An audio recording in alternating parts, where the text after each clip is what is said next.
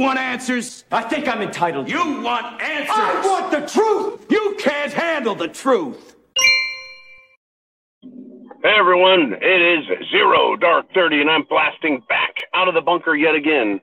And folks, we're in desperate times. Desperate times. We've got some great examples to talk about and why you should be prepping harder than ever to make sure you're ready. Now, getting ready, I mean, it can take months, it can take years, but you're already on track. You already see there's problems, and now we're getting some signals, folks. Some very positive signals and some very, very negative signals. Those signals are being given for some important reasons. When things are bad, right, you take action. And when things are good, it's because you've taken action. So I want to start with the negative action. Times are desperate. These are desperate times. Shit has hit the fan. You and I are worried, concerned, and we need to be. And we need to be prepared, and we're getting there if you're not there already. This is what is happening. The country is in distress. The country and the people as individuals, we're all in distress. Whether you admit it or not, whether you're hiding from it or not, whether you like it or not, we're in distress. Fact. Fact check the fuck out of that all you want. Oh yeah, pandemic, distress. Economy, distress. Inflation, distress. War, distress. Social, plenty of distress there. So let's look at how this affects things. The people know there's a problem. The people are unhappy. So the people decide they need to take action. Now, the most grave and serious action would be kicking all the politicians out of office. And the politicians would scream, my God, it's a revolt. It's an insurrection. We can't have that. Right? No, that bullshit. We're not there yet, thankfully. Hopefully we never get there. You know, that's very, very dangerous. But before we get to that situation, the people decide. They're not happy with the politicians, what they're doing to our country. They don't like what's going on. So then they start voting in politicians that they believe are going to fix things, that they'll fix the problems, if not, you know, take some sort of real action. Trump was one such individual that America said, hey, we need to look to somebody who's a little different, who's bold, who loves America, to fix America. You can't look to someone like Joe Biden, who hates America, and the Democrat Party, who hate America, and say, fix America. No, they want a reset, a great reset. They want to change America. So if we keep relying on Democrats, we're going to keep getting more of what we don't want. Destruction across the board, from children to the elderly, right? From our jobs to our foreign policy, even the military. Look what they're doing to it, right? So Trump, people want Trump. Follow me on all this, okay? Right now, the Biden Justice Department is so worried about the people's need for salvation, for help. They're so worried about it that they're now trying to prosecute. They're about to prosecute Trump. Funny how it's all happening right in front of an election. They're trying to make their supporters, the people who hate America, they want them to come out and vote more. Do you see what's happening? This is a bulletless war for America. The anti-Americans are fighting to take over. Just like in a war, one side tries to take over and win. The pro-Americans are fighting, saying, you're not going to take our country. And so it is a political fight. And it's one that must be fought. And we all need to engage. But they're trying to prosecute in a bulletless way, right? They're trying to defeat in a bulletless way. They're trying to make go away in a bulletless way Trump. Right? But it's not just Trump. Trump isn't the issue. The issue is freedom and liberty. That is the issue. That's what the people want. And that's why, folks, they elected Teddy Roosevelt. Over 100 years ago, Teddy Roosevelt. Why Teddy? Because he was strong, he was determined, He was popular, and he wanted to fix the problems. The people wanted him, and he got shot for it. He lived, but he was shot. You see, that's their response. When evil doesn't get its way, when it can't control things, it will kill. It'll kill a president. It'll kill leaders. It'll kill the people even. Communists are deathly afraid of losing their control, and they start killing everybody they can, especially their own people, because their own people are the ones who stand the most chance, the best chance of mending the problems. We know, the people know when there's a problem and we want it fixed. Now, it's not just Trump. Biden has to go after Trump because Trump is the most high up.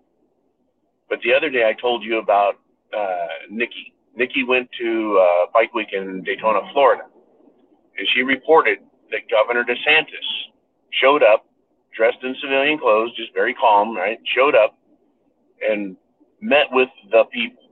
And the people at the Bike Week are bikers, right? They're more independent, right? They're a little rougher of a crowd, right? But they're still Americans, very much so. And they're still, I guess, very much Floridians and others. But he addressed them, whether they're from Florida or not. He addressed them as a citizen, as an American, as a Floridian, as a free man. And they responded. Now, there's a news story that came out. Guess what? DeSantis showed up at a Leonard Skinner concert, and the people responded. They went nuts. Now, who goes to a Leonard Skinner concert? You know, people like me, Gen X, right? Gen X, and then the generation older than me, there's kind of like a gap generation. Anyways, right?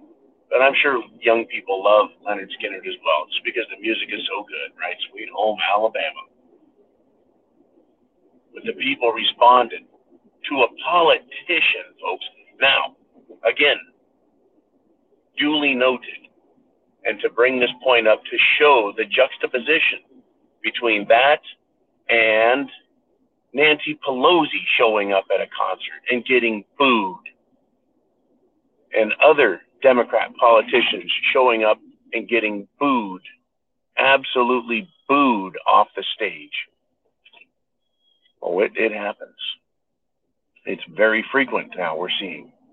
Either nobody shows up or they show up at a very popular outing, a music outing in New York City, for example, and the Democrats get booed.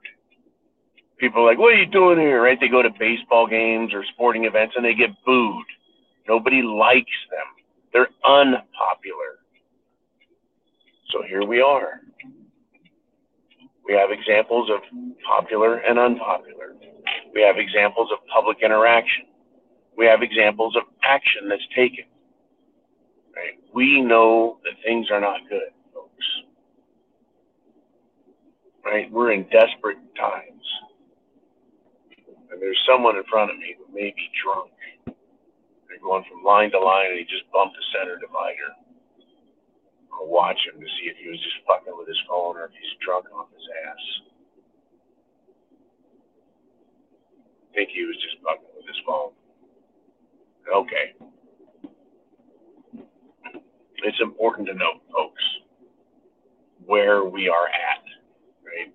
Shit has hit the fan, and you are here in that spot where the people are actually turning to politicians, people who normally wouldn't give a shit about politics, right? They love the political opposition. They want someone fighting for them for freedom.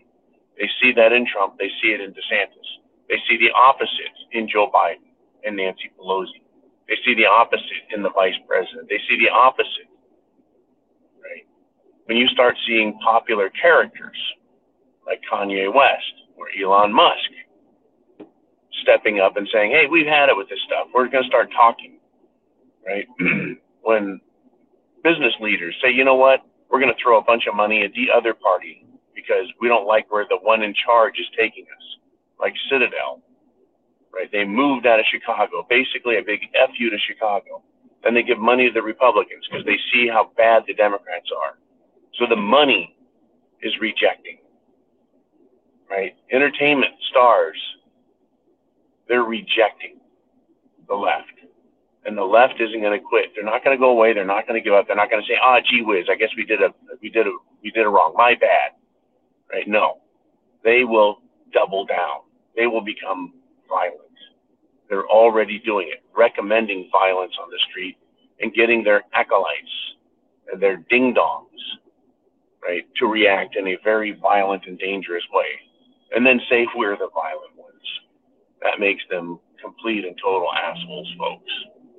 That's who the Democrats are. We see what they're doing. Everybody does. The solution? Continue to talk to your politicians, your elected representatives. They are your servants. Tell them what you want your servant to do for you and the people, for the country, to obey their oath, to follow the Constitution, right? To respect our rights, to do their duty. They're already getting paid. They're getting paid well. They have the best health insurance on the planet. They have great retirement. Everything they get for being in Congress should be more than enough compensation.